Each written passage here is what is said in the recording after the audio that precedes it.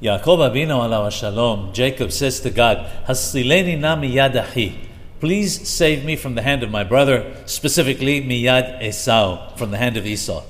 The acronym of the first three words forms the name Haman. Haman was, of course, a descendant of Esau.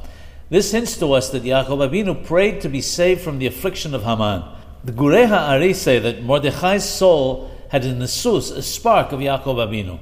It was, of course, Mordechai was behind the reversal of Haman's wicked intentions against the Jewish people. Rabbeinu the Hidah tells us that the gematria of the last three letters of each of the three words is 15. This hints at the 15 years that the three patriarchs, the three Aboth, Abraham, Isaac, Yaakov, Aleim Shalom, studied Torah together.